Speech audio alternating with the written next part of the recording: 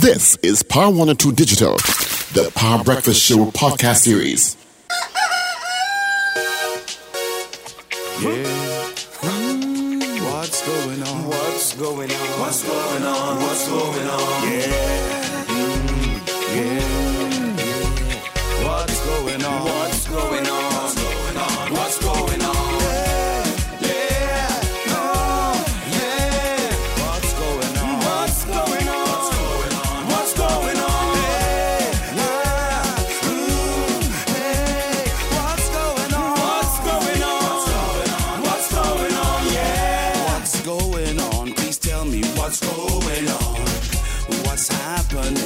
Tell me what's happening. Something gone wrong, like everything upside down, Lord. Right now, good bad is like this whole place gone mad. Every day is a hustle and a bustle. Everybody right now caught in the jostle for space in the race, trying to keep up with the pace. But the space ram cram, everybody is jamming for a better life, a better way of living. In the meantime, simple things we forgetting, like how to say good morning, morning. Oh, morning neighbors, good morning neighbors, and thank you so much for joining us in the second hour of the Power Breakfast Show on Power 102 Digital. Thank you, Evie, for our major news. Of course, we have a news brief coming up at 8, and that's all courtesy Champlain Auto Services. All right? Let's take a look at what's happening traffic-wise. The creek is a bit busy. Leaving San Fernando, heading northbound is also a bit busy.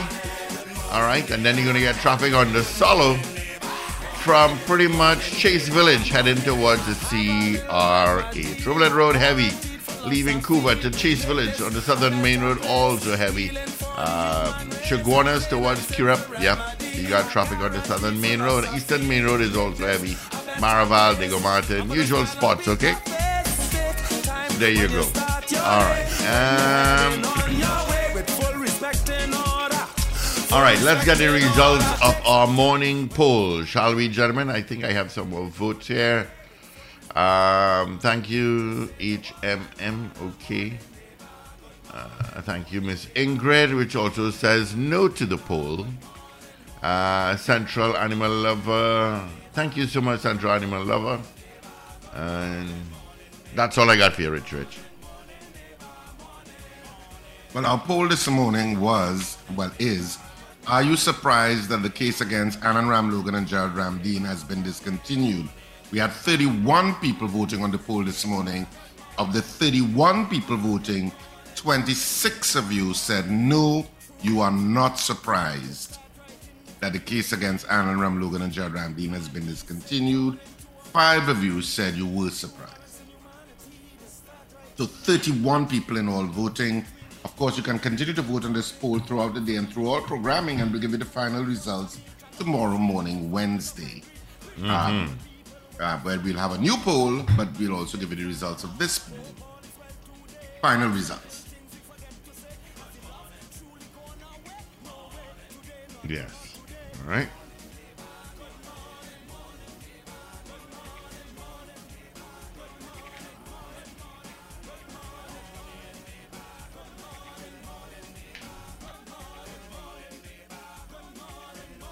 I ain't surprised one bit. In terms of, it'll be interesting to see, as I say, to find out what Gerald Ramdean and Annan Ramlogan has to say. I know Annan Ramlogan is always a little bit more difficult to get in contact with, to speak with. So Gerald Ramdean is our better chance or better opportunity, since he's, a fairly frequent speaker on this program. Yeah. Well, I'm sure they both feel vindicated at some level now. Being attorneys at law themselves, you know. Well, having a case over your head is always stressful. Yeah, exactly. And a criminal case at that, I mean, not that civil makes it any easier in many circumstances, but I mean... Yeah, you may exude a certain bravado, but it's always stressful. Yeah. There's always something in the back of your mind that you have to deal with. And you know, outcomes in court matters are never certain. Yeah. So we're going to see how it's going to play out. I assume that they're going to issue some sort of statement today at some point. Well, yeah, I'm sure it's their time to deal with their reputations, eh? Mm-hmm. As anybody should in those circumstances. Somebody just sent me, I think, the agreement.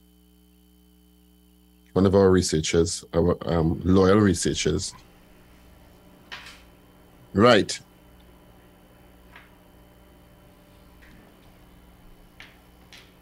It's signed by Vincent Nelson.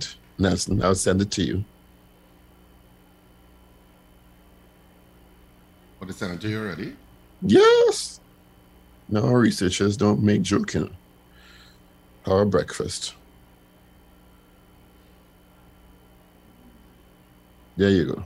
You will understand to read it better than me. And take out the salient parts. But it's quite a development, eh? Yeah, it is. Quite It's a very high-profile case. A very high-profile case, yeah. Yeah, I was trying to get Mr. Ramdeen last hour. I was trying to get him a while ago, but voicemail. And I was trying to get our guest online, but I don't know what happened there. Or we could take some calls in the interim while we wait, considering the poll and what people feel about this whole entire issue, because we haven't really, we asked yes or no, are you surprised? But we haven't actually spoken to our listeners with regard to their actual assessment of what's taking place and how they feel about it. Right. So well, I have some calls coming through already, so let's grab in them. the interim while we wait. Good morning. Hey, morning, Wendell. For Richard Steve Khan. Morning. Good morning, Mr. Patrick. I was surprised. You know why I was surprised? You go remember the case within Mr. Clint Huggins? Richard Agbasin? Yeah, go ahead. When the state honor Ms. Lawrence Marriage make a declaration that even if the state witness die, once they have evidence, the case will continue. You remember that? Mm-hmm. So how this state witness is not dead, and the case dropped because he had come to bring evidence, but he already gave evidence. The man already guilty. He said that he was willing to continue if and when his civil situation was resolved. So it wasn't that he wasn't willing. He can't make no plea bargain again. He already plead guilty to our offense. So therefore, he had no other option than to come to court and give evidence. And even if he come to court and give evidence, it stands. Well, obviously it doesn't, Mr. Patrick. Yeah, he has options. The DPP has said that the DPP has said that the issue that he's not willing to testify unless a civil proceedings case was concluded in his favor and he gets his indemnity. The DPP has assessed that as unwillingness, I guess, and to the degree that he doesn't think the criminal case can stand. But I heard all what I'm saying. But the man plead guilty and make a plead bargain and become a state witness. So how under certain circumstances. Yeah, how he could decide what he want to do? So because there were conditionalities attached to his moving forward, and clearly he's optioned them. And something wrong with that. To you? Something wrong with that. That's because it's two separate things going on here. But he's saying now, if that is finished, I ain't coming. That's what he's saying. Well, he's saying that an agreement was made. Until it's finished. It's a little bit more substantive than that, Mr. Patrick. Yes, he's saying an agreement was made to do X. And you have not done X. And because that's what a plea bargain is. A plea bargain is, I give you something and I get something in return. And he's saying, if you do not do X, I'm not willing to do Y. If you do complete X. But how right. long did the state have was a complete X? That is unclear. Well, it's several years going on now. Yeah. All right. Because I know. But obviously, the DPP has assessed the situation, and in his opinion, look, this does not make sense, and he's discontinued it. Yeah. All right. They say they will revisit it at some time when everything finished. So Ramlin never win no case. The case has dropped. All right. All right. Thanks. All right. Let's bring in Pastor Clive Dotton. Good morning. Good morning, sir. And sirs. Recording in progress. Morning, Mr. Pastor Dotton. How are you? Morning. Yes. Well, overwhelmed these days, so much is happening. Like us all. Yes, so much happening within a progressively shorter period of time.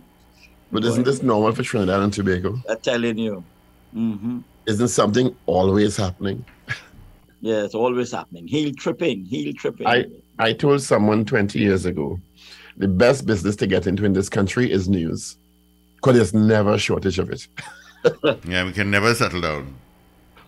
Anyway, thank you for joining us this morning. Yes. Let's just segue from our conversation there. Are you surprised, that's our question this morning, by the collapse, as the newspapers put it up, the case against Messrs. Ramdeen and Ramlogan? Well, when I heard it last night, to give him a first reaction, I was surprised in my early reaction, because I came home late. I came home not late really, in time to catch the news. And the first face I saw on the news, I was inside my bedroom and I rushed out, was Martin Daly. And if I gather what he was saying, and as I listened to him, the surprise, kind of disappeared. I believe he was cautioning the government and perhaps more than likely the Attorney General, of not trying to, should I say, implicate or impute motives onto the Director of Public Prosecutions. In this case, I'm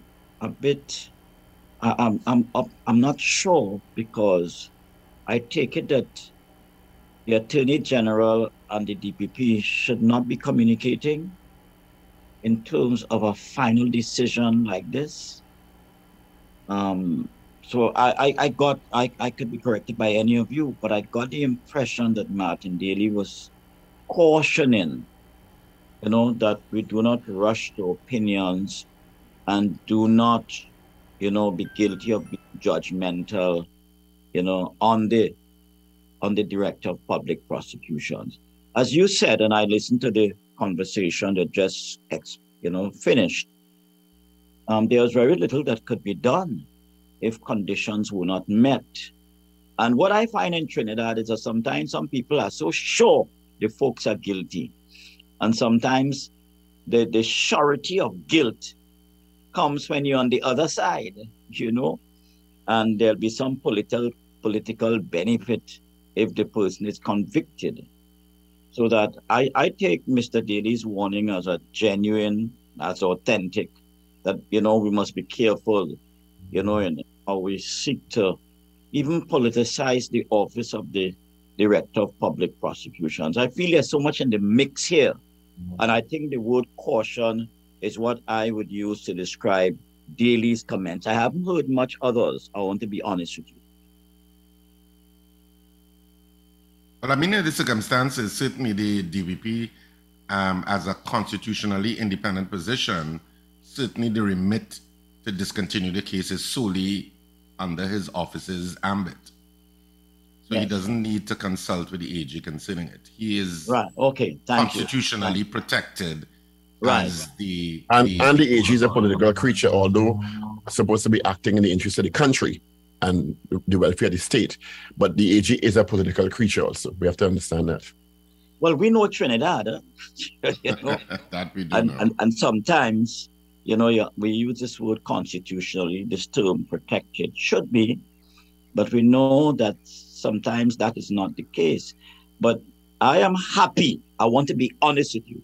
I am happy when there is such loud disagreement between the two officers. I feel it tells me that one is acting according to his remit in the Constitution, the protection, as Richard mentioned just now, as afforded to him.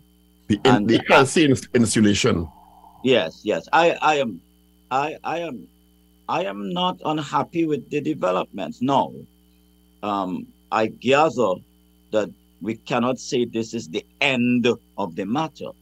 It may take another year, it may take another 2 years, and given how the politics would swing, we can't leave out that, but at the same time, I don't think this is the end of the matter. It might be the end of the matter for now, temporarily, but I'm not sure we could say with any 100% guarantee that this case wouldn't crop up again. For example, if the conditions are met, as outlined, as articulated, by Mr. Nelson, I think it is, to see where it goes. Obviously, there was, I agree, there was some pre-bargaining, there was some measure, as you said, Paul, you do something and expect something in return.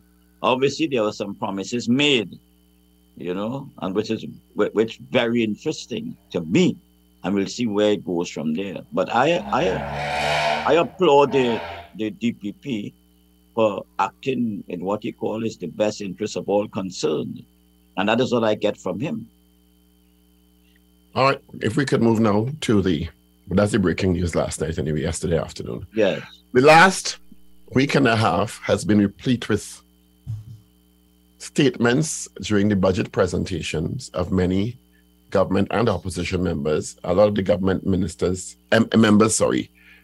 of parliament came in for some severe tongue lashing from the wider population, so much so that the Prime Minister actually commented on the situation. We've had Minister of Sports Shamfa Koja, we've had Minister of Public Utilities Marvin Gonzalez, we've had MP for Port of Spain Keith Scotland. Did I miss out anybody? In their commentary regarding the budget on the central theme of sacrifice. In one instance, Minister Koja talked about the fact that her family sacrifice responsible for what she's been able to attain, and suggested the media was twisting her words to make us, twisting her words. We had Keith Scotland making his contribution to the budget, talking about we have to sacrifice in the context of where we are economically and go back to coal pots and riding bicycles, from which he's subsequently apologized for the hurt that may have been caused. We have Minister of Public Utilities Marvin Gonzalez talking about don't eat ham and macaroni pie every week. And the visceral reaction from the population who are under strife themselves to these comments, and the Prime Minister saying people are on edge. Are you surprised by the level of pushback now? Because I've had the honor of sitting through 7 budgets. And yes, people have different views on the budget in any government's tenure, not only this government. Budget elicits reactions, not sometimes in agreement, very often in disagreement. But this time, there is a serious pushback. Why do you think that is? I think the population is losing confidence in the political directorate at an alarming pace. And you see, it's okay to talk about sacrifice. I think sacrifice is a great word as a Christian pastor. The whole story of Christ on Calvary and willing to come down to this earth to sacrifice his life. Within a Christian context, it's great. Gandhi sacrificed his life. It's not limited to Christianity. I am not surprised at all at the pushback. I could answer that one off the cuff for you. I think there's a loss of confidence. There's this issue. I heard somebody comment, well, how the parliamentarians are going to talk about sacrifice, when they love to change the cars and benefit from all this $1 million story. Then we have the issue of David Lee, had dominated the news before the floods came. What I thought was a little excessive, and I could be wrong, is that the floods came and almost flooded out the bicycle because I saw on Facebook, poor Mr. Scotland drowning in the water with 4 breadfruit, out of, moving away from him. And the poor bicycle is inundated also. So that you had a convergence of events, not planned, I'm sure, but it happened. So I believe if I were a parliamentarian today, I would ask myself, what am I doing wrong that, produces this kind of comment?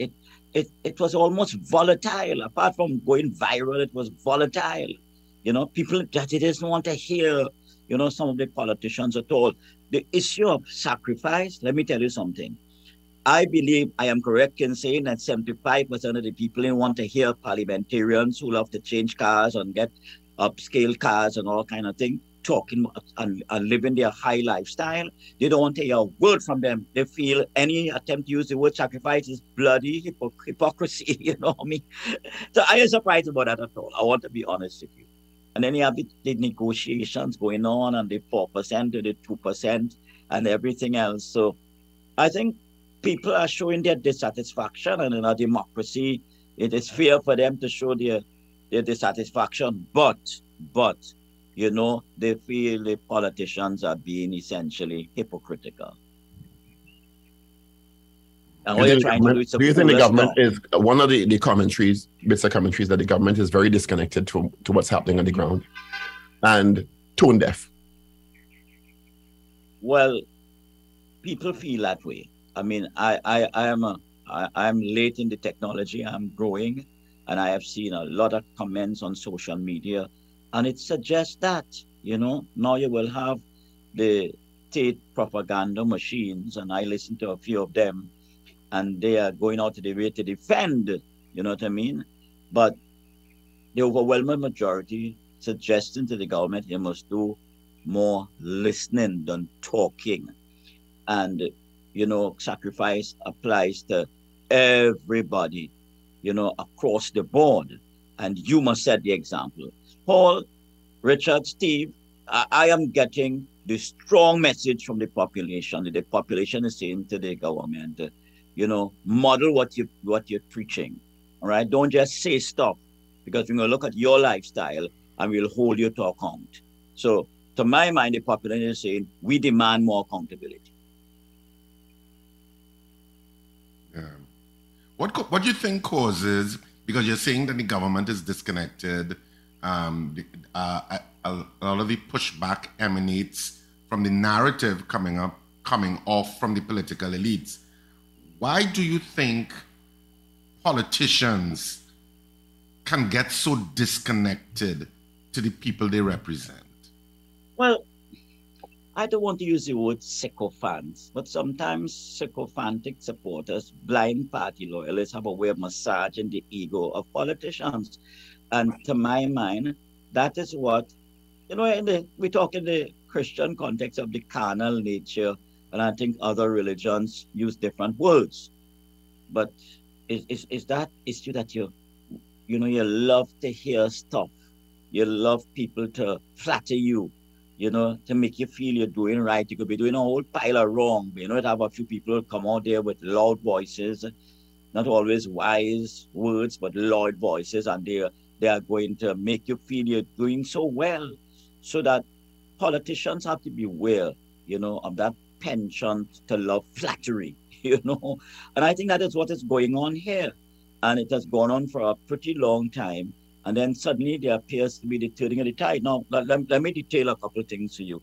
You had yesterday the scrap iron dealers going in front of the minister's house. I don't really appreciate that, to be honest with you. I don't think that is necessary. You want to protest outside Parliament if you could, everywhere. And so you had that. Then you had people suffering from the floods. Then you have this, could I say, the stalled trade union negotiations with the chief personal officer. I think there's been a development recently. So you have so many things.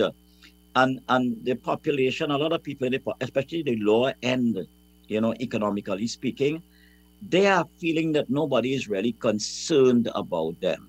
One day, Lebasi has a way of saying PNM is the problem, UNC is not the solution. He says that ad infinitum. So I believe if I were a parliamentarian right now, I would ask myself, what am I doing right? What am I doing wrong? I am being accused of being insensitive. The whole narrative, the meta-narrative, is that people believe that folks who sit down there are insensitive. They're not really sure about the pain, that the folks are going through. And people are saying, well, you're not sure about the pain. I will make you understand the kind of pain. I will use every weapon available to me, go on the media, protest, shout, caricature you on social media. I will do everything possible to make you know that you are not really experiencing the pain and you don't deserve the right to adjudicate on my issues. How much is that an example of a growing social class divide in Trinidad and Tobago? Because to me, as I said, and I keep saying it, clearly there's a need for some level of sacrifice. Clearly we are not where we used to be 30 years ago. But two, it's not asking for sacrifice, but how you ask for it. Because sometimes when in the championing of the principle of sacrifice, there is people forget that people have been sacrificing. A couple Exactly. years. It's not that people have been sacrificing, and there seems to be some people seem oblivious to the fact that it's not only your grandfather and grandmother sacrifice, mine too. So when you tell me sacrifice in that way, in that tone, it suggests that, well, I was living great all the time and I wasn't, or my family wasn't. Oh, I'm glad you raised that. Let me take, for example, I am working. I receive a salary at the end of the month. In my church, we don't tolerate, moonlighting or getting direct money from churches. So we get a reasonable salary. And I was hoping that the gas price would not go up, honestly, because when I went up the last time, I traveled throughout the country regularly. And it was concerning to me. And I couldn't wait to go to the pump to see how much I would get for the value for like $100. Paul, if I could say that, and I am coming under the barrel of a gun, if I could say that, all right? And, in front of IMF officers, Imbert's response, and laughing, I did it the first time and not their riot, I do it the second time. People have that in the back of their heads. And not just Mr. Imbert, but the government people, to say the people on edge, is why they're on edge. You can't just say people on the edge. You have to ask the question, why they're on edge. They are busy trying to make two ends meet. They're going to the supermarkets and supermarket prices. I don't want to demonize supermarket owners, but I think they must be trying their best. But the point is, sacrifice must be in the DNA of all levels of the society. Now, let me say this, the middle class and the lower class. People are convinced, and I am convinced also, that the middle class is shrinking, all right? They are convinced about that. They may be right, they may be wrong, but they are convinced about that. Certainly, once you raise the gas price, the cost of living will go up because you have to use transport to transport the supermarket goods, the market stuff, the vegetables and everything else. So, put a pause there, Pastor Dutton, because Richard said something. I said the same thing 2 weeks ago, and Richard said something that actually had me thinking. Yes. But when we say the middle class is thinking, the middle class is classified by a certain salary range. Is that what you meant, Richard? I think the middle class is defined not just by an income level, but it's also defined by a certain level of aspiration. Right. That I think. Okay. Right. Well, I'm glad you clarified because, okay, so middle class represented a particular aspiration, and that aspiration was grounded in your revenue, your income, and what you could afford, the standard of living you were able to afford and what you could aspire to. Right. Persons in that category now, because of the economic pressures, the inflation rate, the price at the pump, the price of the groceries, the aspiration is shrinking. So in that regard, to me, the middle class philosophy is under pressure. Because even if you were making $12,000 a month, it is not going nearly as far as it would have 15 years ago. Nope. Of course. And I want to say something here. It is a pity that the Economic Advisory Council that involves the trade unions and everybody else, that has broken down almost irreparably. And I don't see an attempt, to fix that, so that you're going to have, you have a little, the government said they're sticking at 4% and they're giving. You have two elements in the society that we need to have a sense of balance. You have the trade unions, all right? Some of them want too much. To my mind, it's impossible to give people 15 and 18%. I listen to the Prime Minister, and I try my best to be balanced and honest. So you have that, okay? One end. And then you have the other extreme of the what people perceive as the insensitivity of the politicians. Now, how you arrive at middle ground, to my mind, is the greatest challenge. And you cannot arrive at middle ground with the divisiveness of the politics that you have. You know how many parliamentarians can stand up and say, you see my party, I don't agree with them. The minute they do that, they're going to be demonized as selling out, as being Judases. So that the political climate doesn't afford an objective discussion in what is real and what represents a sense of balance and even nobility. All right? Because obviously we don't have the money we had 15 years ago. Obviously you can't get, what you're crying out for, although you may have been, you see, what the law middle class and lower class saying, although I hate to use the terms, they are saying, we sacrificing all the time. And you want us to sacrifice more again, and you ain't sacrificing. I mean, you living in your upscale environments and you okay. You hardly have to buy groceries or whatever benefits you're getting, and you're telling us to sacrifice. But we're sacrificing for decades. It's a time for a change. And they're asking for a time for a change now. I think when Stuart Young appeared on Quest, he made a lot of heavy statements. And I was wondering, what was the genesis for that? With all due respect, if Guyana for energy minister spoke that way, I could understand. But I heard him make some very elaborate statements. They're going to settle wages, the extra money they have and everything else. I don't You're talking as a politician with the greatest of respect, Pastor. You're talking as a politician who is not going to go on international CNN on that very popular economic show and talk about the strife happening in Trinidad and Tobago, the discord between the government and the unions, and the fact that people catching this skin out here. It will not paint his government in a very positive light, and he's not going to do that. His message is going to be, we are all right. We have some challenges, and we will settle everything because our government is great. I get it. You understand? It doesn't mean it's accurate, but I get it. And of course, what you have is the reverse taking place. And you have a disenchanted group. If you're not careful, it become a disenchanted mob. And I want to tell the politicians with due respect, let's be cautious as we go forward. Don't take the population for granted.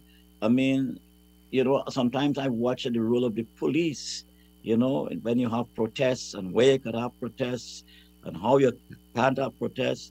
But you have to be careful not taking away the legitimacy constitutionally enshrined, opportunities for protests from individuals. You have to be careful. You don't even be perceived that way in the least. So I am saying it's a wake-up call for all of us. All of us must sacrifice. I agree.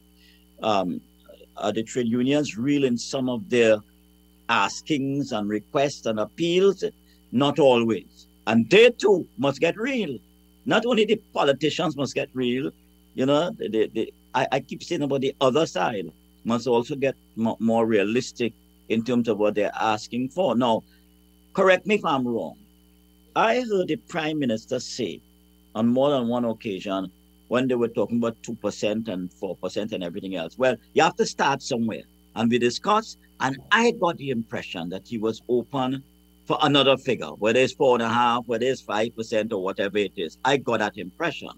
But now I'm hearing with the budget speeches, that is it. All right, so don't come asking for no more. That is it. So that sometimes we have to be careful what we say. We may make a statement that gives people the impression you're open to, to move up a little higher. And then you come back and say, well, that's it. Nothing could be done. It's costing billions. And if we go like 8 and 10%, we just don't have it. Now, the population has to be real too, because it appears to me we just don't have it. You know what I mean? It appears so to be. How we could inspire hope when we can't give you an extra 1% is the challenge for the political leadership right now. How we But I could think still give hope has to come. Hope has to come from a place of authenticity and people believing what or trusting in you as the messenger of hope. Right. And I think I accept totally. And that's a key thing. But and I know we have spoken to you before, and I think Trinidad and Tobago has morphed into a very angry society at certain points. You feel people are very angry, and I don't know what kind of bait that anger and frustration, which feeds into the hopelessness that people can feel because they call all kind of cousins to each other in terms of that overall picture of a society. And you are a Christian leader, so has religion impacted on the society enough in terms of being able to abate some of that sense of hopelessness? Or have they failed? Yes. I think we have, well, if I give a straight figure, out of a figure of 10, I think we, in religion, we are around 5.5, just over the pass mark. We need to do more. And, yesterday was World Mental Health Day, and I dealt with depression at the Wellness Center in Barrett area there, and Dr. Ocho was there. He dealt with management of stress. I think the psychological and emotional, state of people in the country, we need to give it a strong look and address that. Because in spite of all the negatives, leadership is about, we are supposed to be the bringers of hope, whether we in religion, whether I could tell you, yesterday I had to help out a woman who has 10 children. Now we could do all the talk and say, why she have 10 children, you know what I mean? And the husband hardly working anywhere, and she just holding on to a URP thing. We could talk about all of that. But the point is, while we and you're performing what the analysis and paralysis, you have a lady with 10 children who under enormous pressure. And so there has to be a short-term, before you talk about the golden, medium, and long-term, there's a short-term need that has to be supplied. And I feel in terms of religion, if I could speak, we need to do a lot of reorganizing and rethinking. But we need to do, we have to make sure and go in the trenches and help too. Now, we don't have unlimited resources, granted. But I think how we even spend our dollars must be up for a serious restructuring. And we have to engage our membership more in the Good Samaritan model. Because sometimes in religion, you talk about the prosperity gospel, about the lifestyles of some of us as religious leaders. And you don't see, I'm going to get in trouble here, you don't see a concern for the poor as you should. Okay, so we have to be careful in terms of things like prosperity, gospel, and that kind of thing, because it spits in the face of people who struggle to make a living.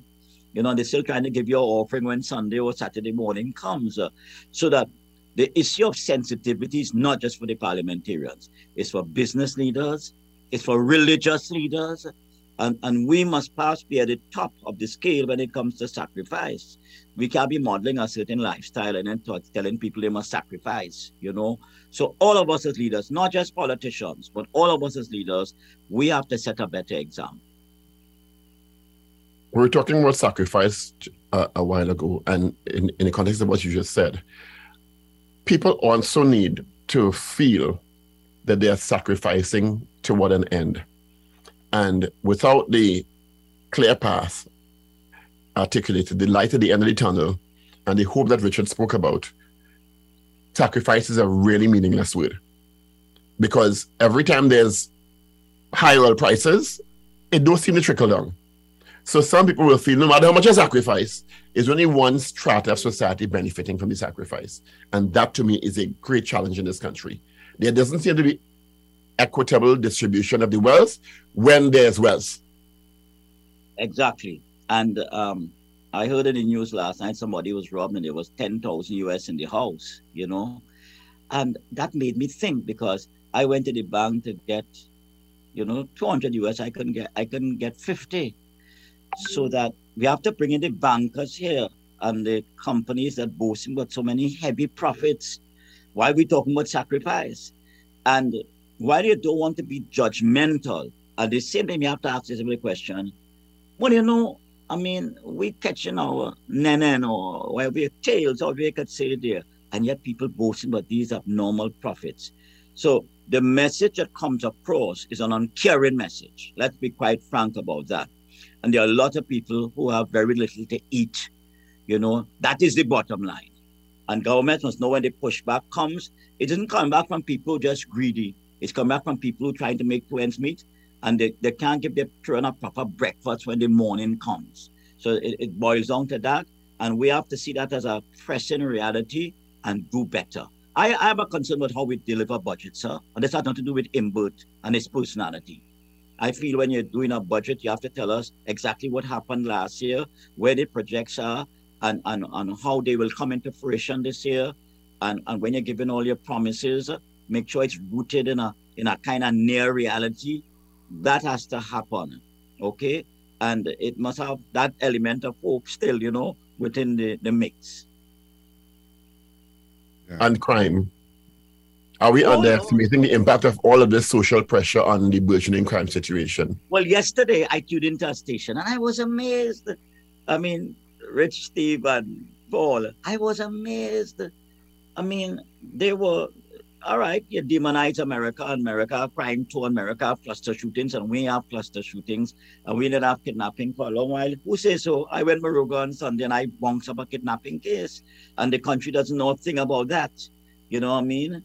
And the guy was carried to the forest on dumb day. He's the father of 2 children, he's a good musician in our church, and he showed me all the marks on his wrist and everything else. So that, let's get real, you know what I mean? They may have gotten some of their facts wrong or whatever, but the crime rate and the murder rate is untenable. We are going to 500 this year again. And whether we like America or not, and whether they agree with the advisory or not, and whether America has some of the same problems and more, all right. But the point is, we have a challenge here that we need to fix. And the issue of the home and the issue of our young people, 13, 14, and 15, the issue of being trained in underground shooting ranges, whether it's in south or north, is a critical thing. So all these are realities that we can't laugh about. Look at the 15-year-old boy in the school there. Look how you, if he was a delinquent in school and, he loved violence, but nobody deserves to go that way at age 15. You mean nobody could have reached out to that kid? Even if he were a delinquent, and we're not sure that he was because there's no evidence of that, he should not have died that way. No, exactly. And I'm happy for you saying that. Because very often we say, well, he was a bad boy, so let him take what he get. And that's a failing of society. 1, on raising him properly, and 2, how he ended up dying. I don't care what anyone. But by the way, if we're not careful, a lot of teenagers will end up that way. And I am saying we must put teenagers at the top of the burner. I see we have a national service, we don't put national service, but we have to do something, that will impact a lot of young people at the same time. I met with a 22-year-old with his parents yesterday, and he's saying to them in front of me, I don't want no help. They want him to come to our rehab center. He said, I don't want no help.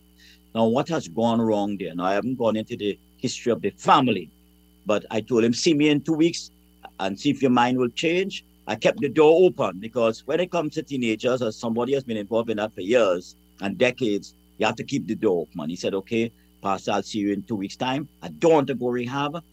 I want a job. I want to keep smoking my ganja from time to time, but I don't want to go to rehab. And I told the parents, it's not your wish for him, it's his wish for himself. And he's 22 years old, So keep the door open for our teenagers. Where do you think all this is going? Well, are you seeing any light at the end of the tunnel? Let me phrase it that way.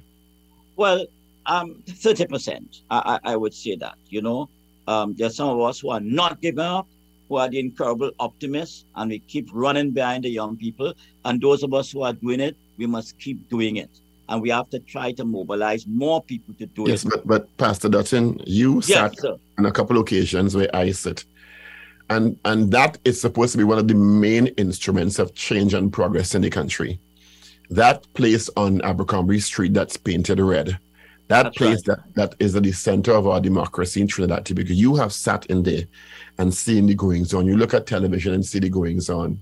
And that is supposed to be the instrument of change and the beacon of hope. Is it? Yes. Sometimes it is not. And that is the truth. And we must speak truth to power on that. And a lot of improvement must go on there. But also in our schools, in our churches, in our NGOs, all right? We have got to call for in the business institutions and the banks. Banks, you're too insensitive if you're listening and you're viewing, all right? You need to step up to the plate also in a bigger way and not feel comfortable announcing all these, ungodly profits and business institutions. So we have to call on everybody, and we must not lose hope. I appeal to all of us, we must not lose hope, and we must keep doing and keep improving where we are and calling upon leaders, all right, to be more sensitive.